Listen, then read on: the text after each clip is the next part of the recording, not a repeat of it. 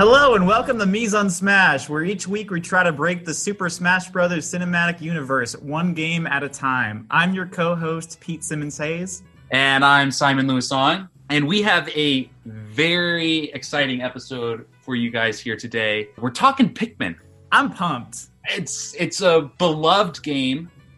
I don't know if you knew this, Pete, but there's a really ardent Pikmin fan community. How so? Like with fan art, fan fiction? Is it like the Earthbound community where they just keep asking for shit and no one... I would say it's kind of like the Earthbound community where you've got fan art, fan fiction.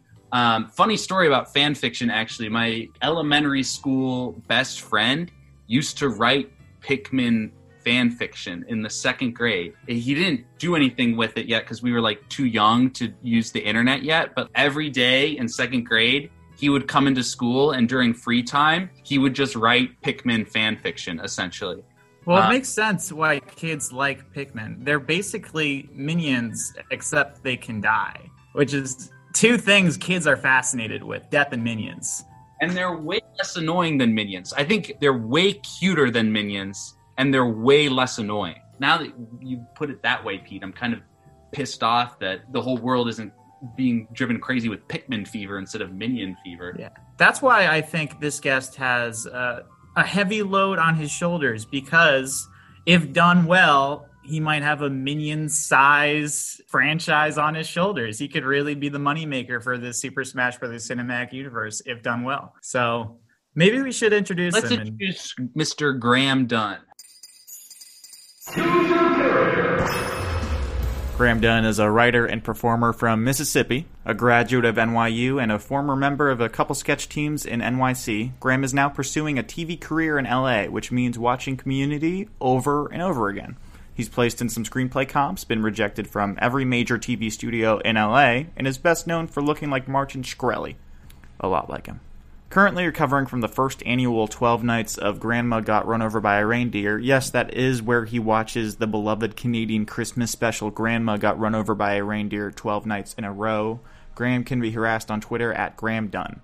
Without further ado, here he is, Graham Dunn. Welcome, Graham. It's so special to have you here.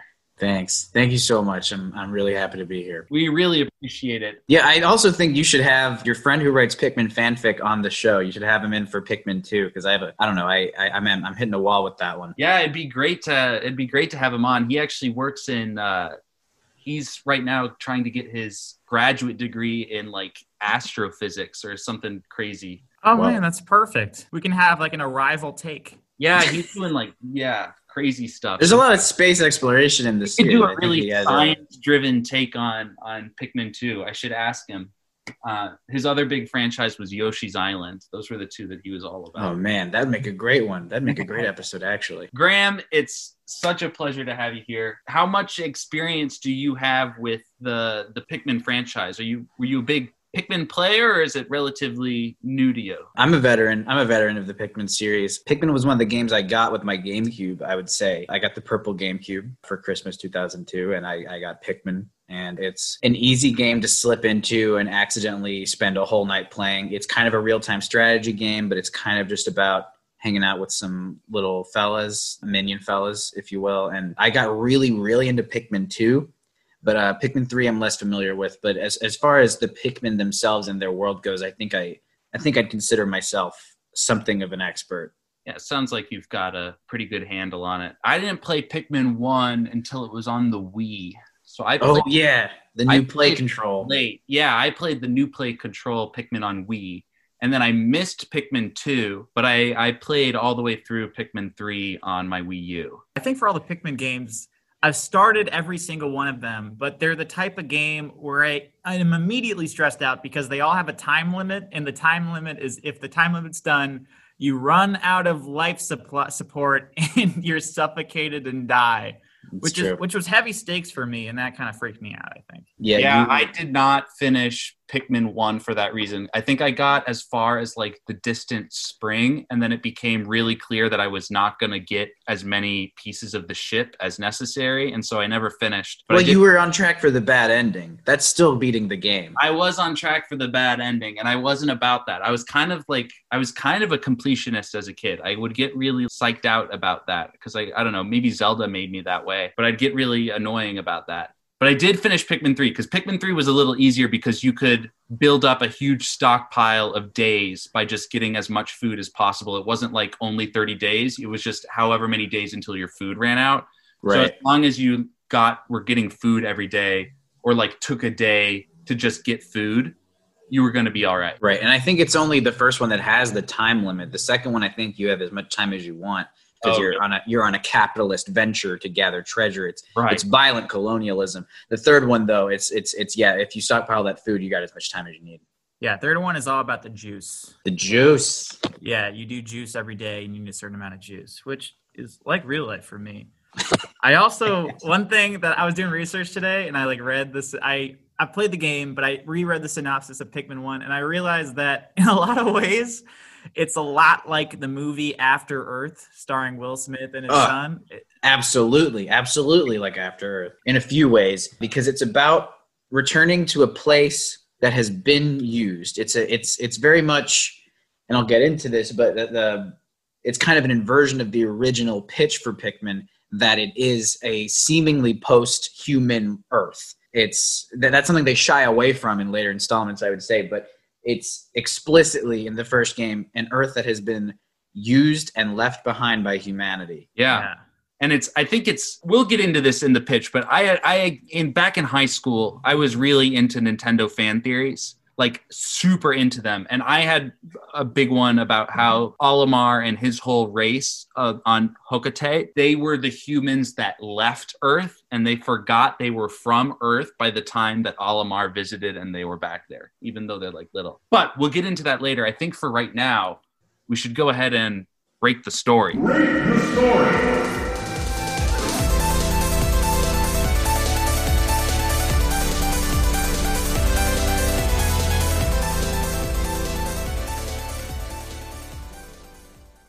All right, so we open on Earth, ostensibly. It's a beautiful rainy day. The main theme, very piano-y and quiet. It twinkles along. We see trees, rocks, puddles, bridges pelted with rain right now. It's serene. It's hopeful. It's the Forest of Hope. And we zoom in slowly. The rain gets louder and louder. We hear, what is this? Tiny, cute screams as huge raindrops pelt tiny creatures. We've zoomed in that far. They're running for cover. We don't quite get a good look at them, but we see their little eyes and what looks like leaves and flowers on their heads. And the rain isn't their biggest problem. They're being chased by seemingly massive creatures with huge teeth, and they're utterly defenseless at this point in time. But what we have noticed at this point is that this is a claymation film. That's deeply important, is that this film is completely stop motion. It is in the style of the covers of the games. It's claymation. We see one of these little creatures that we are going to later learn are called Pikmin. They're peeking out from a giant soda can, a remnant of humanity. We see he has a bud on his head, a flower bud on his head.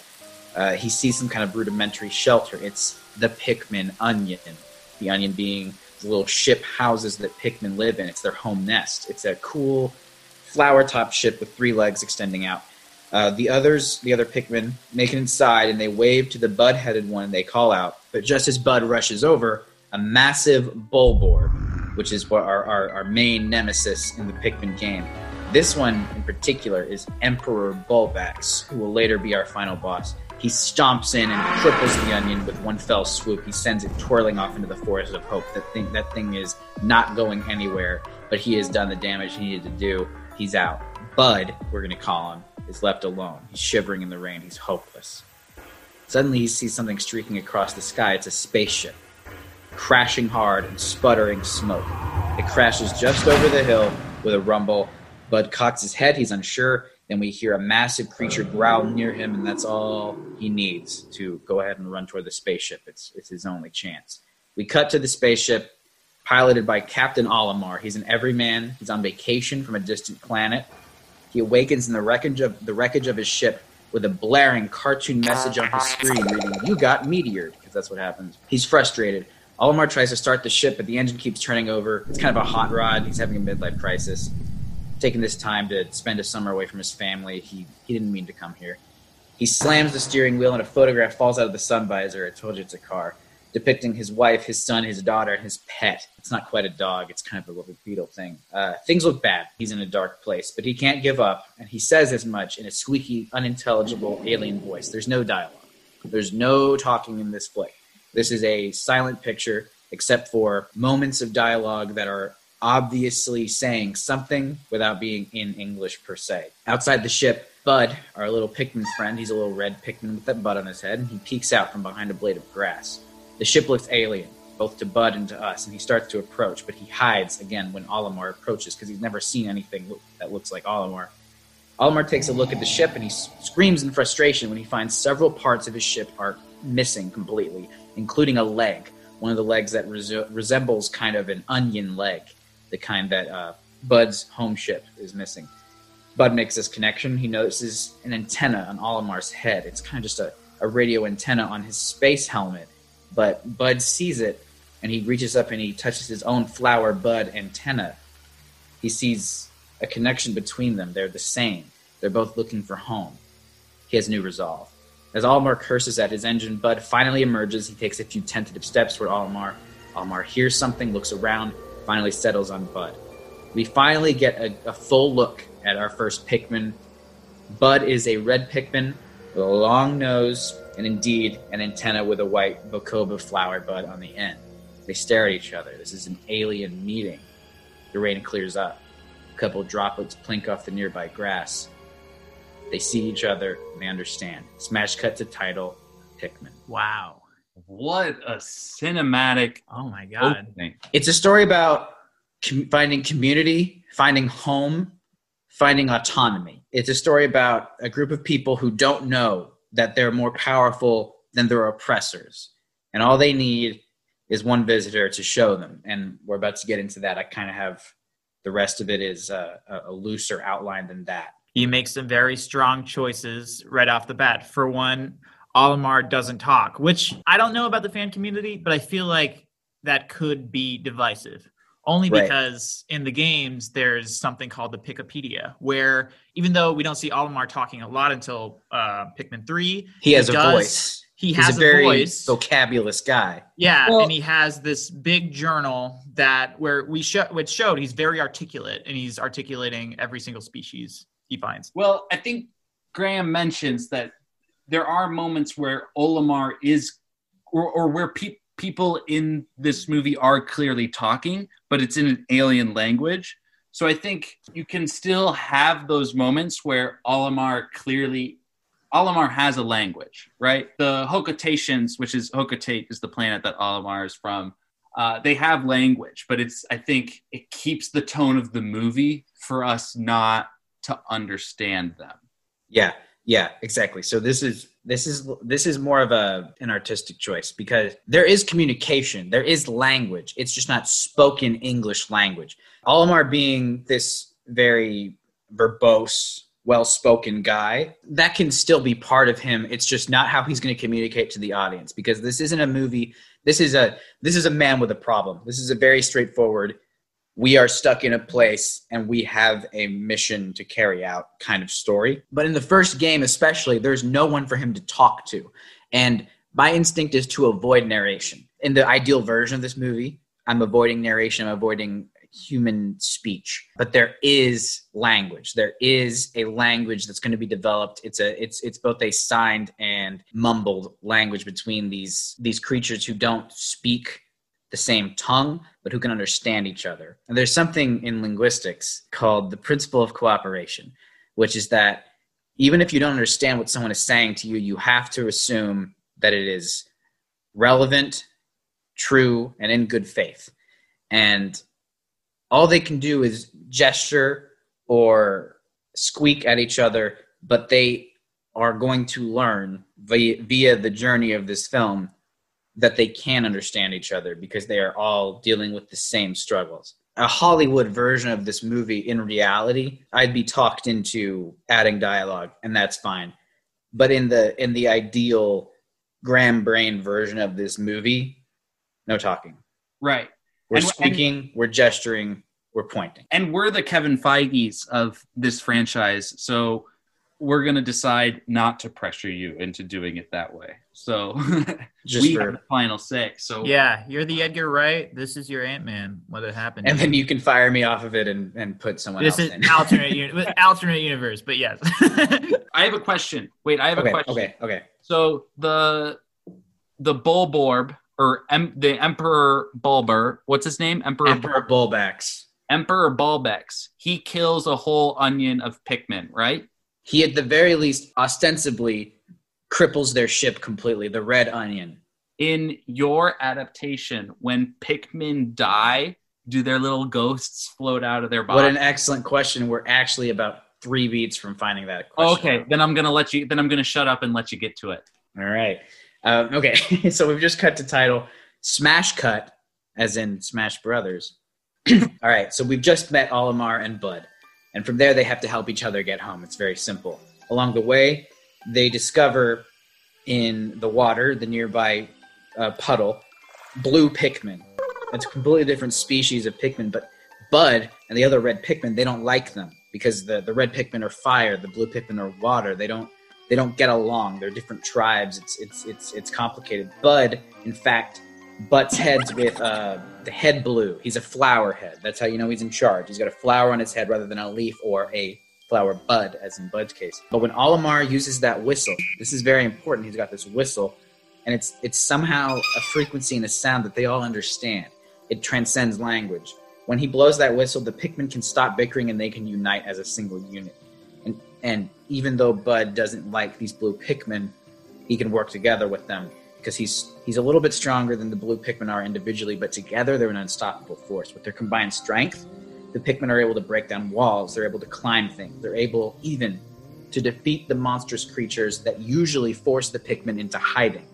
Olimar seems to notice that the Pikmin, every night they retreat into these onions. They can't deal with these creatures. They are very much the lowest class of creature on their planet. Everything can kill them. Everything takes advantage of them because they can't work as a unit without guidance, at the very least. So they join with these blue Pikmin, and Olimar has this increasingly long line of Pikmin following him, and they start to discover pieces of Olimar's ship that have fallen off.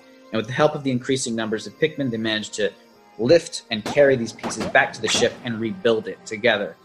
Bud and the blue flower Pikmin, who are calling Blue, they save each other over and over again from these monstrous Bulborb creatures, and they earn each other's respect. Blue is sort of a Buzz Lightyear type. You know, he thinks he's the hero. He's rushing into battle. He's sacrificing himself for his brethren. He really thinks he's in charge because he has that flower. He's got sort of a complex about it. And Bud, he knows he's not quite the same amount of Pikmin as him because he doesn't have that flower. It hasn't sprouted yet. Olimar sees that the Pikmin always retreat to their onions at the end of the day. They fear those creatures that come out at night. They don't even realize how mighty they are when they work together as a unit. Quick question about Olimar, because one thing, you've characterized these Pikmin so well, but one thing about Olimar that's been documented is sometimes he's a wimp, sometimes he's really brave. Like in the Smash Brothers Subspace Emissary, he's the scared little thing that Captain Falcon comes save. And in Pikmin, he can sometimes be seen as like this brave space explorer. What take are you going to have with Olimar in this movie? I'm going to say, the way I'm going to answer this question is, at this point in the story, Olimar is still very much a coward. He doesn't know how to spend the summer with his family. He doesn't know how to go on a vacation by himself without ruining the whole thing. He's very much the kind of man who would hide behind an army of alien creatures. He doesn't, at this point, know how to fend for himself. And I think it works with you're going to get into your much larger themes eventually down the line. But I always got a sense from Olimar that he is a man who has been broken down by his job. He works for like a deep space shipping company, and he's a family man, but he's ultimately, he's just so weighed down by his job, that he's always been a very Sisyphean character to me. He definitely has more that he could be. He's definitely weighed upon by the weight of working for Hakatate Freight, a company so massive that it is, in fact, the namesake of the planet he comes from, and run by an individual known only as the president, who I see in future installments as an Elon Musk figure who's running this company into the ground. He doesn't know what he has, but he knows that he wants. He knows that he has greed, and he knows that he has the people to send out into deep space to acquire it for him. And Olimar is, well, he's a pilot.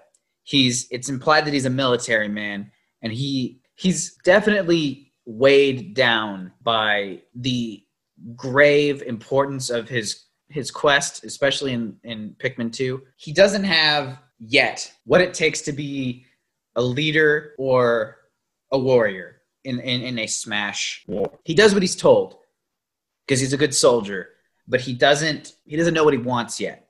He doesn't realize that the family he has, the wife, child, and mysterious pet that he has, he doesn't realize those are his legacy. He doesn't realize that he needs to be more than just a follower. I think that's a pretty pitch perfect characterization of Olimar. I also I want to say how much I appreciate you have different Pikmin as characters rather than just a monolith, because that's always at least from a character standpoint, that's kind of a weak point in the game story wise, in that the Pikmin aren't really characters. They're a monolith that serve gameplay purposes, which is great for a game, but they're not really characters. So I love Bud. I love Blue. I really appreciate that. In the game, you can't, just as a point of how the game works, you can't get attached to individual Pikmin because they all need to be on some level dispensable. Because they die rather quickly. Right, but that can't be how a movie works. No, I agree. But it does add that now that they are characters, if they do die, if any of them die, it means so much more. What a great point. Which is great for, whatever happens later in this story. So maybe.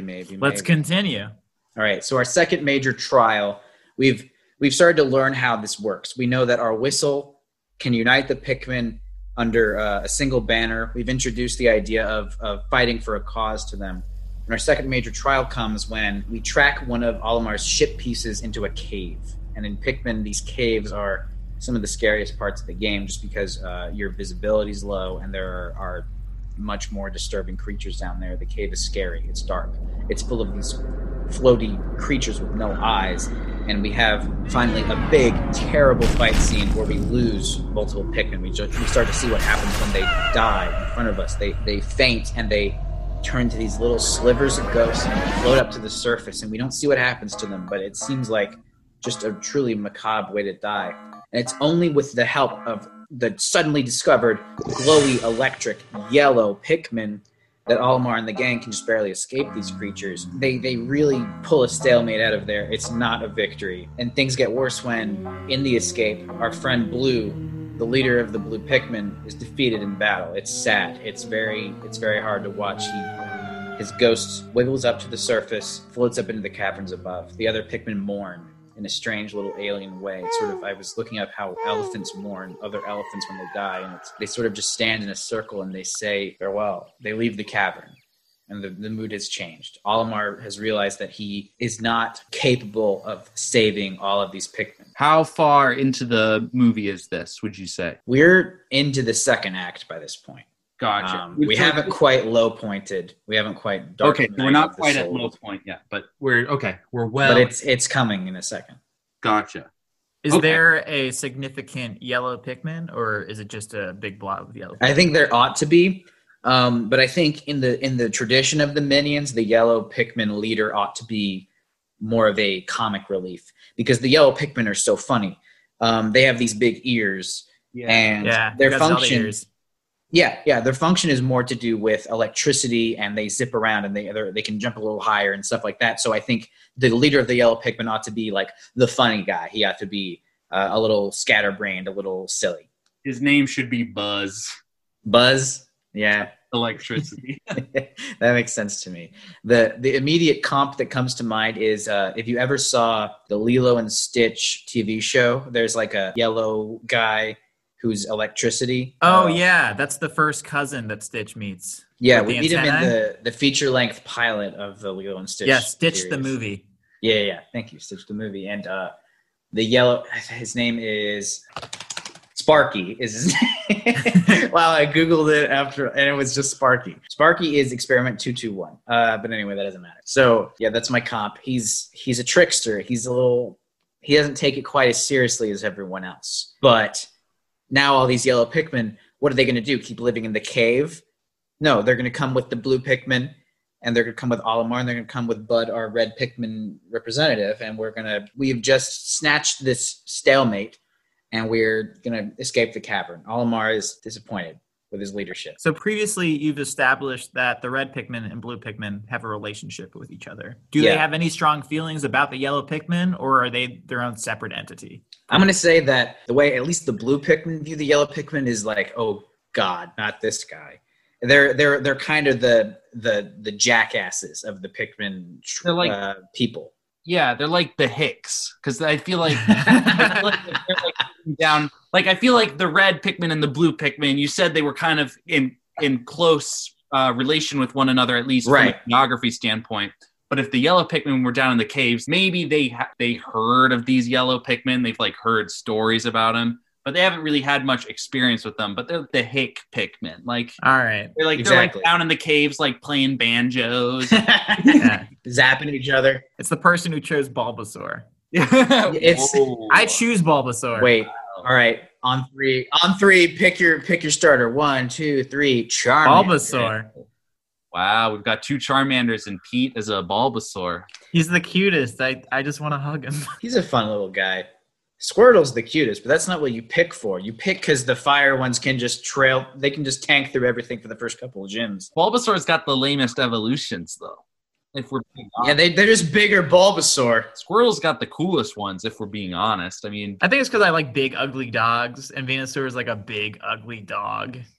So, whatever. We'll save it for the Pokemon episode. Keep going, Graham. All right, so Olimar has escaped from the cave with what remains of his blue and yellow Pikmin army, and he's feeling pretty bad. All he has left of blue is a single petal from the flower on his head. Olimar sees the other Pikmin. They're carrying the body of the monster they just killed back to the onion. He's so grossed out. He doesn't understand. It gets sucked up into the onion and absorbed, and it starts glowing with his energy, and Olimar is just confused, and he goes back to his ship. He's done thinking about Pikmin for the day. But basically, at some point here, we've collected pretty much all of our ship parts. There's maybe more second act involved here. I always get a little skinny on second act, but basically, all the ship parts collected, Olimar sees that the yellow Pikmin, because they're these electric little guys, they're able to start the engine, and he realizes that he has a ticket out of here. And the Pikmin rejoice because they've done a task and they're happy about that. And they await Olimar's next command, and he climbs into the driver's seat of his ship, and he sees that photo of his family again, and I gotta get out of here. You know, he kind of starts it, and he starts to leave. And the blue and yellow Pikmin, they see this, so they get into their onions, and the onions transform into these little ship versions. The little flowers on top twirl like helicopter blades. And Olimar's kind of rolling his eyes, and he starts to fly higher, but he notices the only Pikmin left on the ground is Bud. He's the only red one left, and he's looking just as defenseless as when Olimar arrived. He's realized that he's leaving that guy alone. Olimar looks at the family photo again, and he realizes he can't leave until Bud has his family back, too. He's having the same moment Bud had at the beginning of their meeting, where we're the same. So he lands the ship back. He changes his mind, but when he lands, Bud is gone. He's nowhere to be found. And these groups of blue and yellow Pikmin, they enter the landing site carrying more defeated monsters to the blue and yellow onions. And Olimar watches confused. Why are they doing this? And then the onions suck up these monsters, and they start to spit out little seeds, which is just part of the game. It's part of how you keep Pikmin coming. But Olimar sees these little seeds fluttering to the ground and growing into these little saplings. And the Pikmin, they start to push Olimar, who's still pretty depressed. And they start to push Olimar towards the seeds, and they beckon him to tug on him, and he pulls them out, and out pops brand new Pikmin. And he has this beautiful moment where he realizes they don't have death. They don't mourn the same way we do, because everything is one cycle. And Olimar's delighted. He pulls the other seeds out. They're happy to see him again. They rejoin the group, which is now quite big and colorful. He realizes that for Pikmin, everything you are continues to be eternally. And he realizes that that's his legacy. Then Olimar, he's kind of looking around and he sees a red onion, the red onion, floating haphazardly, sort of crashing again across the field. And he knows what he's got to do. He gathers his Pikmin army of these blue and yellow Pikmin and he chases it down. And it's a tough journey. It's on the other side of the big tree. But at this point, he's a full-fledged leader. He's directing small squadrons and picking multiple squadrons at a time. They're taking out monsters as they go. The Pikmin are now acrobats. They're flipping and whooping in delight as they hop from challenge to challenge. The blues carry things across the water because they can breathe underwater. The yellows are completing electrical circuits to make these machines work, open doors. They're an unstoppable force because they're together and because they're on the same page. Olimar finally reaches this red onion. It's in a little clearing, but it looks like ground zero. It's dark. It's a mess. It looks like something terrible happened here, and it's too quiet. The discarded onion has no Pikmin in it. Suddenly, a giant creature appears by God. It's Emperor Bulbax, the one who crippled the red onion in our teaser. The Pikmin fight valiantly. He throws them all on there, but they're no match for this thing. It's huge. It's disgusting. It looks like a really big frog, but with little stubby legs instead of hoppy legs, and just like the biggest mouth and like a disgusting tongue hanging out of it. And its back is moss and grass. It's as if this creature is the earth, and it's carrying live plants on its back. And it's got Richard Nixon jowls. It does have a bit of the Nixon jowl. So they're trying to fight this thing, but obviously it's too big and too scary. Emperor Bulbax POV. The Pikmin are, annoying, but they're responding to Olimar and his whistle. So he does what the other monsters don't do. He goes after Olimar, not the Pikmin. Olimar isn't used to this. He doesn't know what to do. He tries to escape, and along the way he loses his trusty whistle, leaving the Pikmin confused and disorganized. Olimar is not very strong, not very agile. He's easily overpowered by Emperor Bulbax, who has him in his claws. He has him right where he wants him, up against a wall. He goes in for the kill. Suddenly, Bulbax gets whacked in the eyeball. It's Bud. He's back. He's here to defend Olimar. He gets a couple good hits in, but he gets thrown off the Bulbax. But what does Bud see? He sees that whistle. He picks it up just as Bulbax is rearing his leg up to stomp him out, and Bud blows the whistle louder than Olimar ever did. Every Pikmin's antenna goes straight up. Birds fly away in fear. The grass rustles. Bulbax looks around confused what's happening. Suddenly the grass rustles and turns into little squeaks from every direction. The red Pikmin return, looking for guidance. They see Bud blowing this whistle, and his flower bud antenna bursts into a fully formed flower on the top of his head. He's the leader. It's him now. The red Pikmin run to his aid, and they push Bulbax's foot away just with their sheer strength and numbers, and they tip Bulbax into the grass. Bud returns the whistle to a bruised and beaten Olimar, and they share a nod. Now, they truly are the same. Olimar struggles to his feet. He blows that whistle again, and this time he assembles every one of his now massive army of blue, yellow, and red Pikmin. The yellows have bomb rocks from nowhere. They all line into these perfect lines like a military, and at the very front of the pack is Bud, his sort of first officer. They await orders. Emperor Bulbax stands up, and he's glowing with anger. He's never been tipped over like that before. These Pikmin have never given him trouble before. He sees the assembled Pikmin army, and he, shits his pants a little, realizing things are different now. The environment has changed permanently. Olimar blows that whistle, and the Pikmin scream with fury, launching themselves into battle with an abandon we haven't yet seen. They bash and slice and shock and blow up the massive creature, and it falls. They defeated him because they realized that as a community, together, they are stronger than they ever were individually. And now, at this point, we have sort of two potential endings, depending on whether Pikmin 2 is next or whether Smash Bros. Brawl is next. I don't know where this fits in the continuity. But basically, here's the ideal ending. Olimar and the Pikmin realize that they've sort of served each other.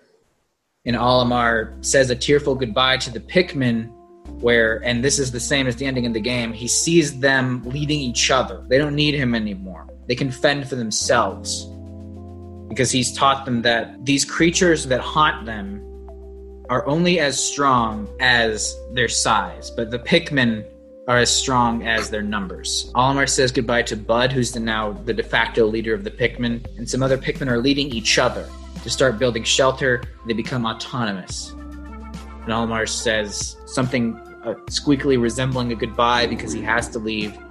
And as we zoom out, as he leaves, we realize that this entire journey that seemed like 1,000 miles was less than a couple acres of land next to a pond and a tree. We're so much smaller than we realized. We were so more zoomed in than we thought. And the second ending, if we go into like a crossover thing, the ending of Pikmin 2, if not, you have Olimar bringing the Pikmin with him to the Smash Planet or whatever. I think the preferred ending is, I think, the ending we got to go with, because what a great Planet of the Apes moment you get there when you realize.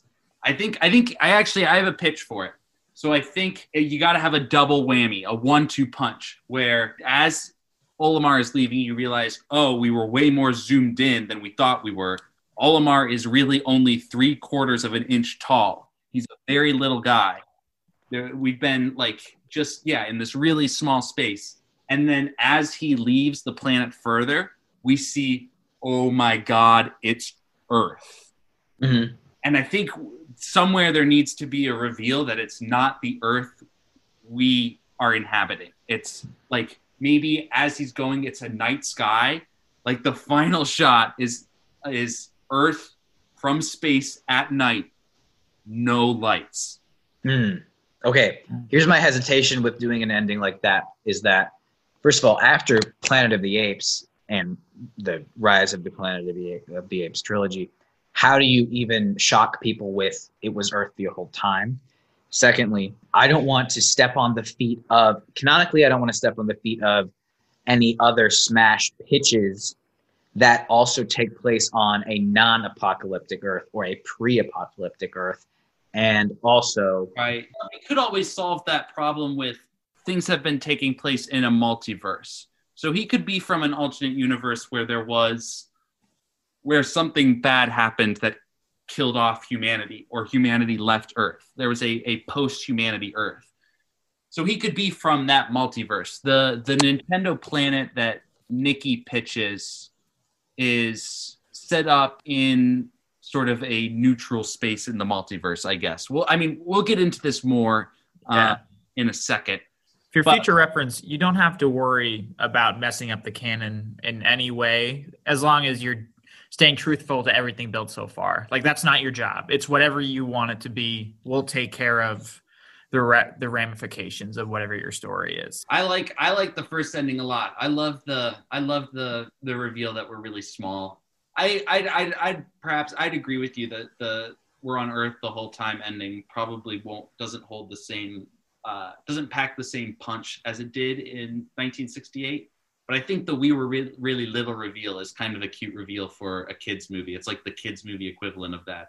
I think kids would be shocked by that. Yeah, if I could comp that to, if you ever saw the Ed, Edd and Eddy film, which you didn't because you're some kind of freak.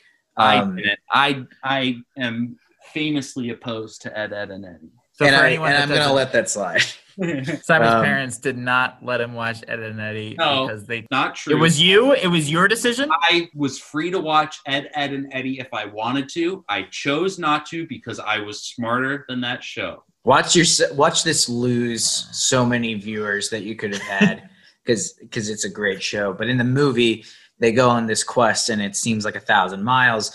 But toward the end, you have this moment that's not quite a zoom out, but it's sort of a pan over where the other kids are following them, and you realize that they kind of just went like a couple miles. It's like just a very perilous few thousand feet that they traveled, but they were so busy bickering and getting into misadventures that they didn't notice.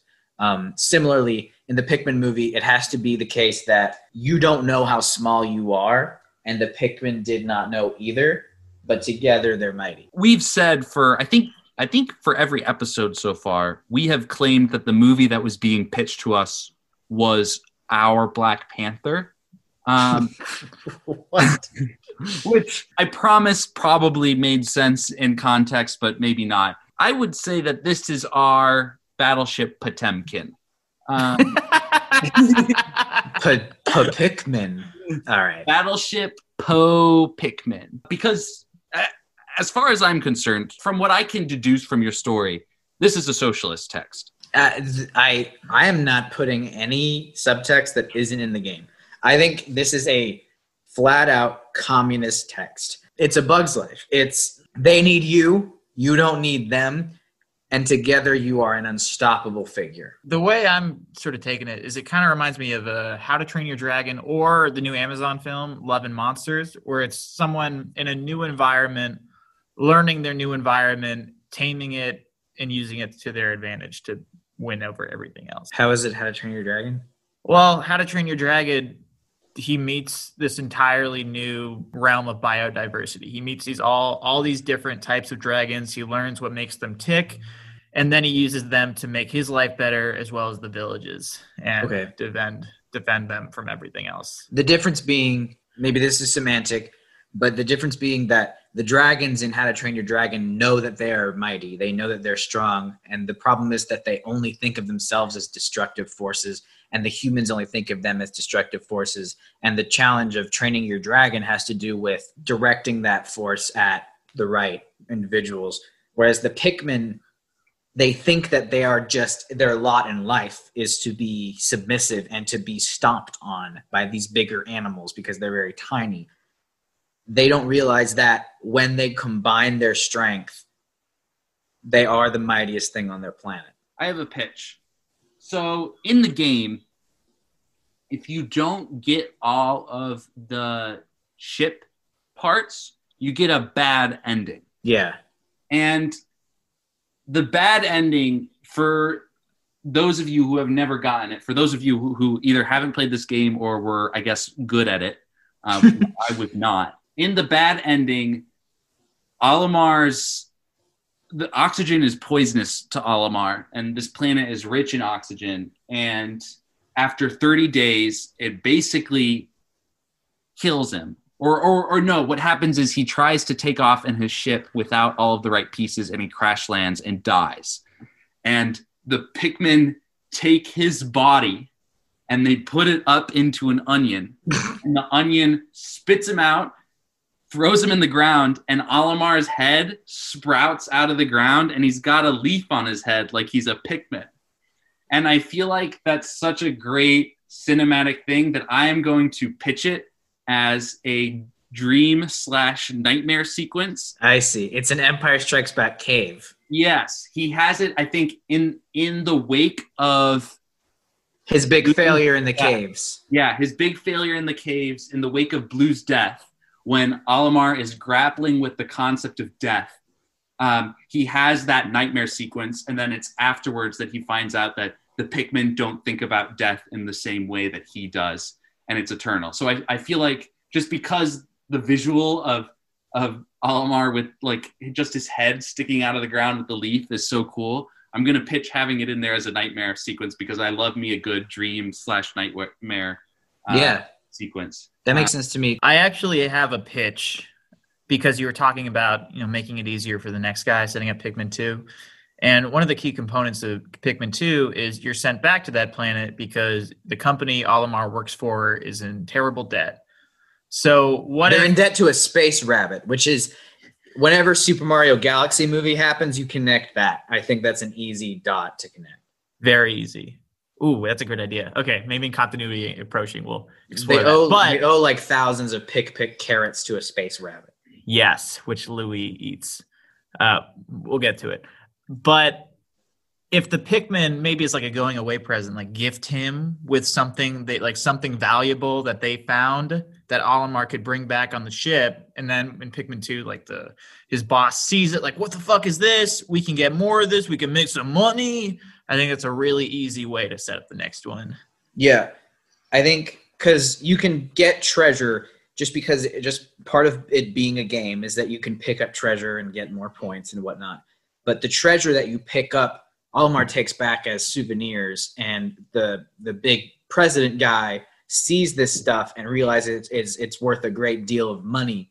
And in Pikmin 2, they are in this horrible debt, and so they need to start monetizing Olimar's trauma to clear this debt. And for that record, stolen goods from the indigenous Pikmin race. I mean, Olimar, and by the time the second one rolls around, Olimar is a full-blown Imperial colonizer.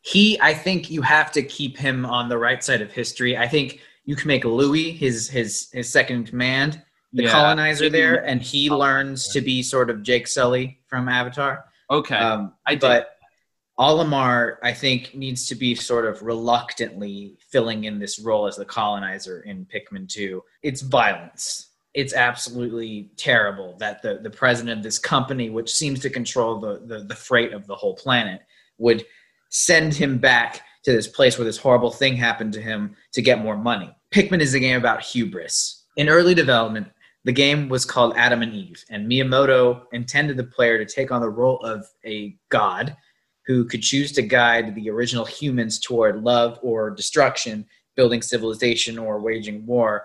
And the only minor elements of this remain in Pikmin, which pushes the setting from a virgin Earth to an Earth left behind. And while you don't guide the Pikmin necessarily to create villages or wage war, you give them the tools to do so.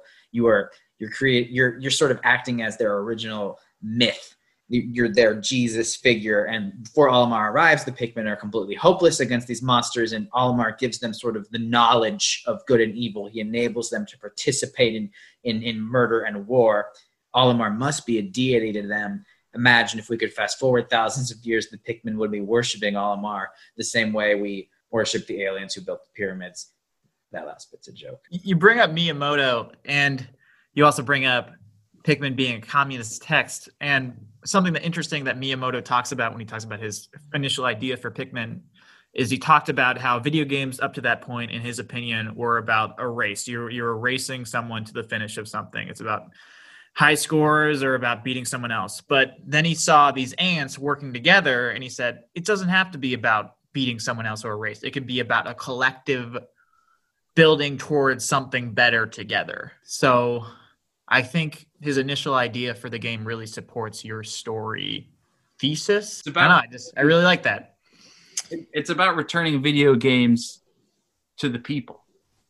Sure. It's about the idea that the people, as in collectives of individuals, are what should have power rather than, a guy who runs a freight company or the guy with the biggest spaceship. It's not about Mario coming through and stomping on everybody. It's about, if we work together, we have a stake here. We get to say what happens in our area. These big Bulborb and fucking spider guys, they don't get to decide what happens to our people just because they're bigger. We have numbers. We are stronger than any corporation because we can connect, because we can organize. That's what matters in Pikmin, not the guy with the powers, the guy with the biggest hammer. That's not this text. This text is number and the will and the agreed upon desire dictating what happens to this little slice of land. I mean, the way Olimar fights in Smash is that he deals, fire damage and electric damage, and he uses a couple of Pikmin, but he is mighty because he has numbers. I don't know if you're taking into consideration for the big crossover events how individual characters fight in Smash. Yeah. But the way Olimar fights in Smash is he has an advantage that no one else has, which is that he has backup. Well, I actually have a pitch for that, but before I pitch it, why don't we just get into continuity approach? I think a really cool set piece / moment in Super Smash Bros. Brawl when Olimar first shows up would be very similar to the Giant Man moment in Captain America Civil War where Ant-Man is big for the first time.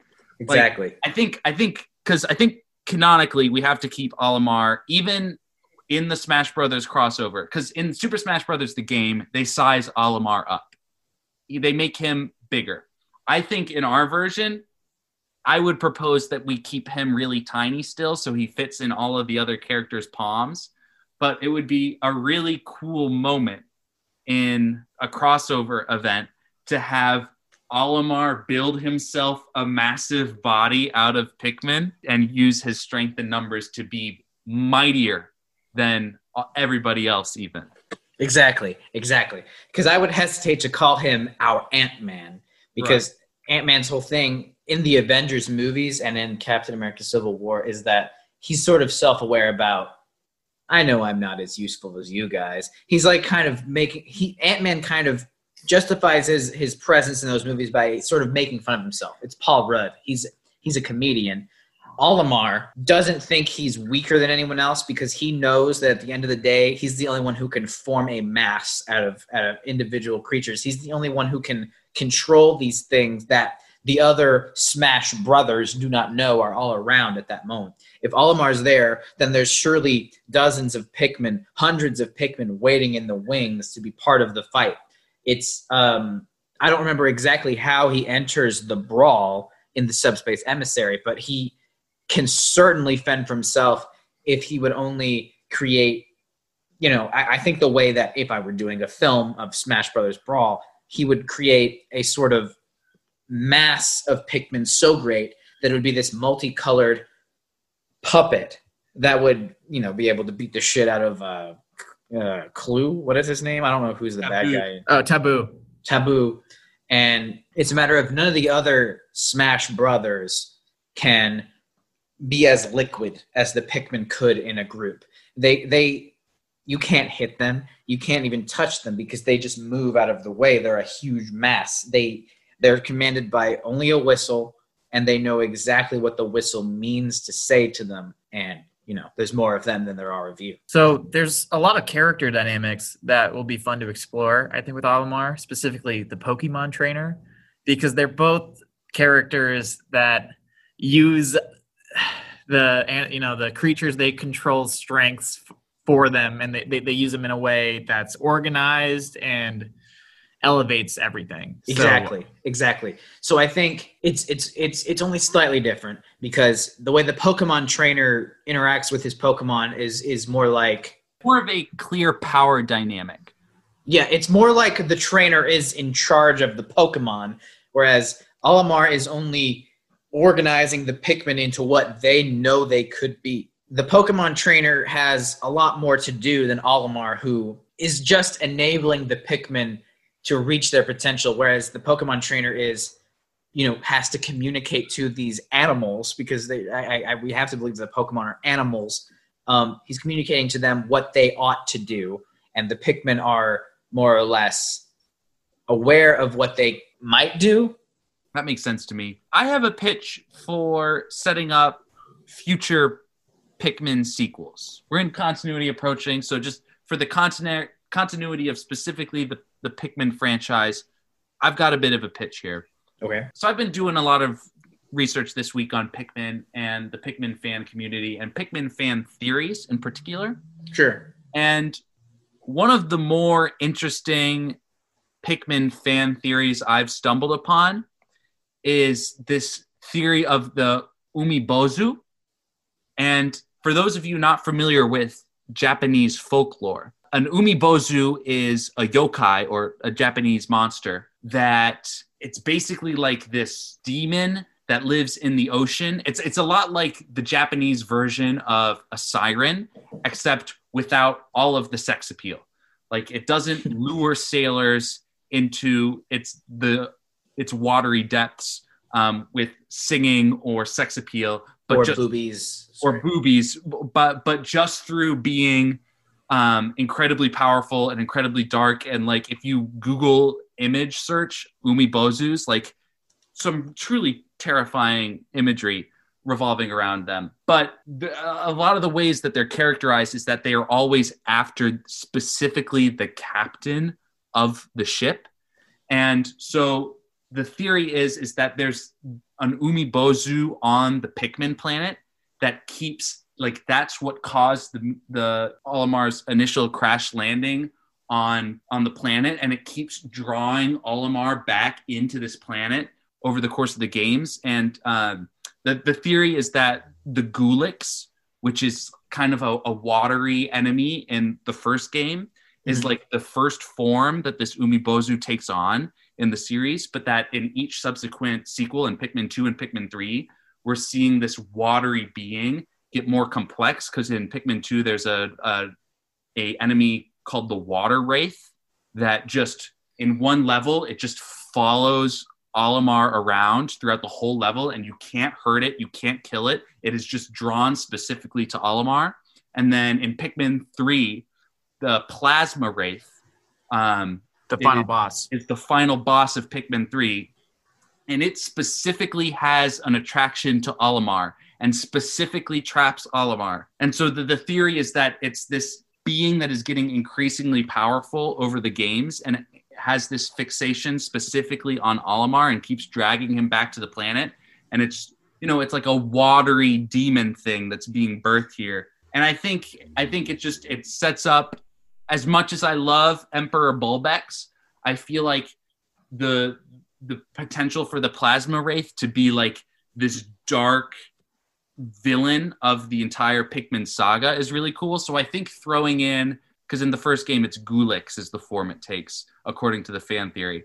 Throwing in Gulix somewhere in Act 2 would be a good rising action, maybe. Maybe to emphasize how scary Gulix is, to emphasize that it's a real danger.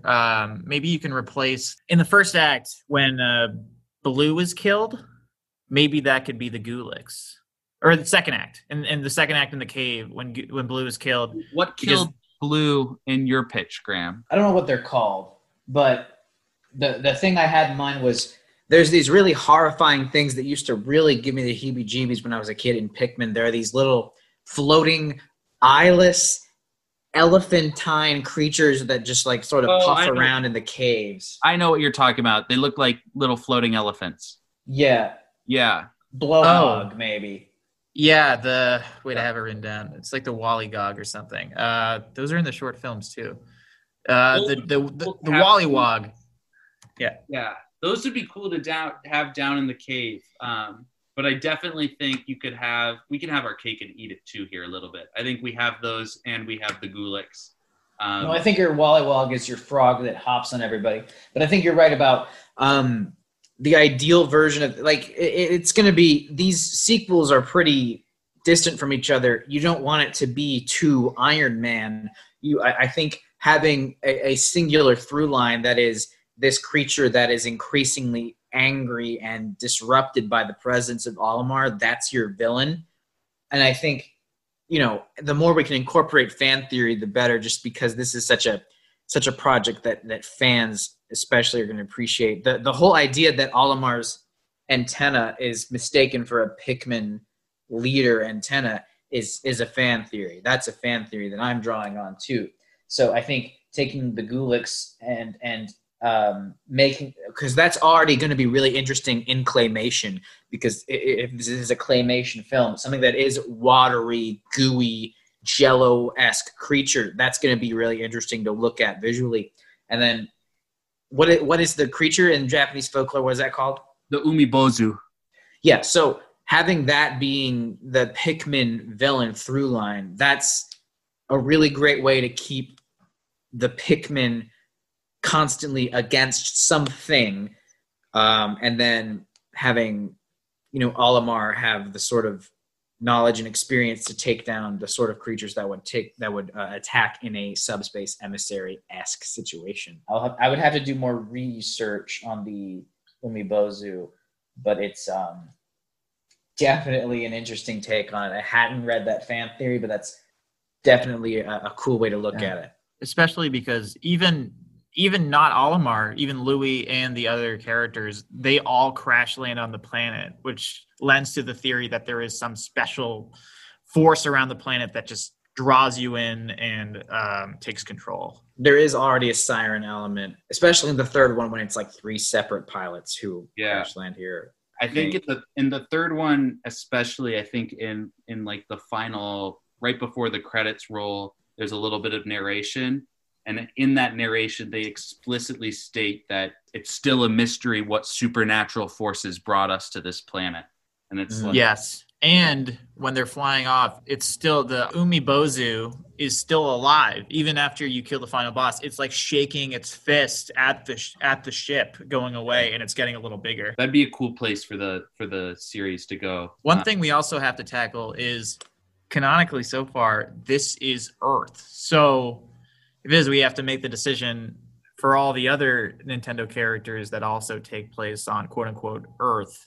Is it going to be the same Earth, but in the future, or is it going to be an alternate universe? That's all things we have to consider. Right. Are we doing time travel, or are we doing multiverse?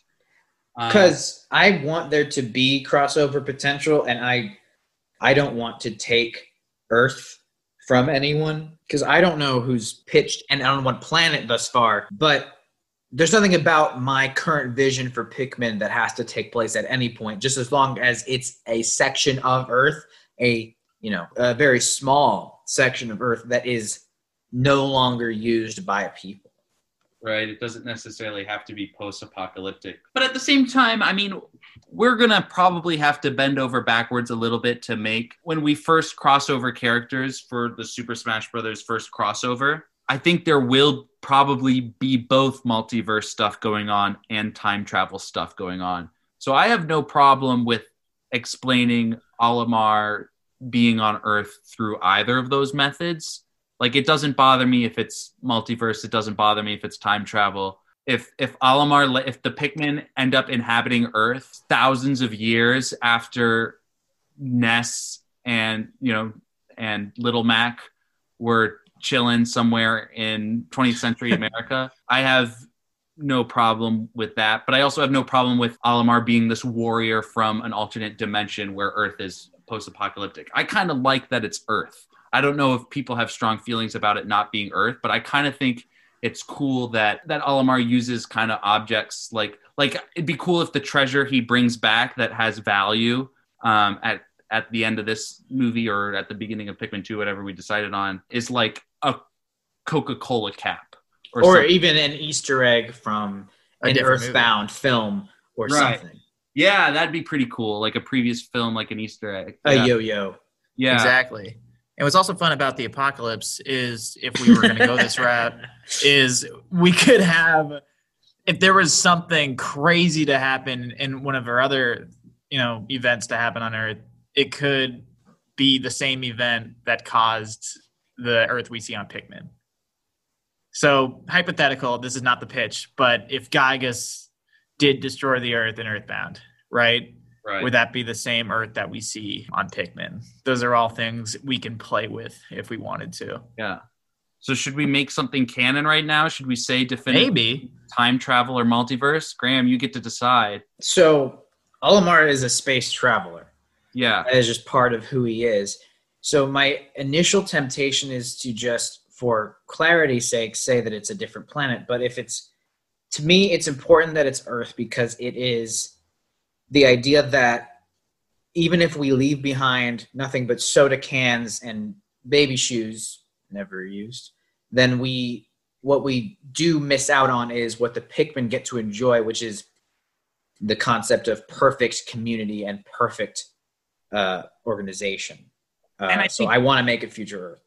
And I think Future Earth is great too, because I think that enforces your whole themes of it being sort of a communist text, where if we're in the ruins of human society for the whole time, and I don't know, I think you could explore that more in a sequel where, what brought humanity to its knees? Was it perhaps a lack of what the Pikmin will have in this film? Was it rampant capitalism? Was it not being able to simply work together and see that we have more in common than we do apart? But I think that your Earthbound is going to be that's going to be like a tentpole, like Captain America type property. And I think you could even have a lot of the Smash Bros. Cinematic Universe take place in the future, because it's only a couple of those that take place in like 20th century Earth. So I think a lot of them, Star Fox and F-Zero and the others, take place in a future Earth anyway. So I think it's easy to say Smash Brothers as a crossover film takes place at some point in the future of Earth. Pikmin could fit snugly in there. And then you still get to have, your nostalgia through Ness of an Earth that was, habitated by just people and houses and cars and yo-yos and things. It doesn't have to be a particular era, just an era that we recognize. And then all the other bound to Earth, that is, franchises, be part of a future Earth that you could sort of weasel your way into being a crossover. Right. Well, Ness time travels in Earthbound anyway, so that wouldn't be too hard to fudge. He could be your man at a time easily. Yeah. One crazy pitch, I don't know if this would be spoiling, but one end of the world that does happen is in Mother 3. There is a canonical end of the world at the end of that game. Well, and that's already deep into the future. That's already past Earthbound. That's past like any future that we know. Right. So that's why I kind of feel like we'll have to wrestle with alternate timelines at some point, because the future that's in Mother 3 is so very different from the future that is in F-Zero. Like F-Zero takes place on Earth in the year like 2230 something, I think. So they're both, so they're really alternate versions of the future. But I kind of think, I have no issue wrestling with alternate timelines down the road. I think alternate timelines and alternate realities are fun. I agree, especially if we're going to have to do it in Zelda at some point. And we are literally going to have to do it in Zelda no matter what. So there we go. Okay, so does this fit into the timeline post Melee? So post our big Melee thing? I guess it'll have to. Nintendo Planet, so after Nintendo Planet, basically. Yeah. My temptation is to make it a Guardians of the Galaxy sort of thing where this film could happen before the first crossover and just skip that first crossover because it doesn't have anything to do with them. And then the second film will happen and then allow them to take place in that other crossover, the brawl.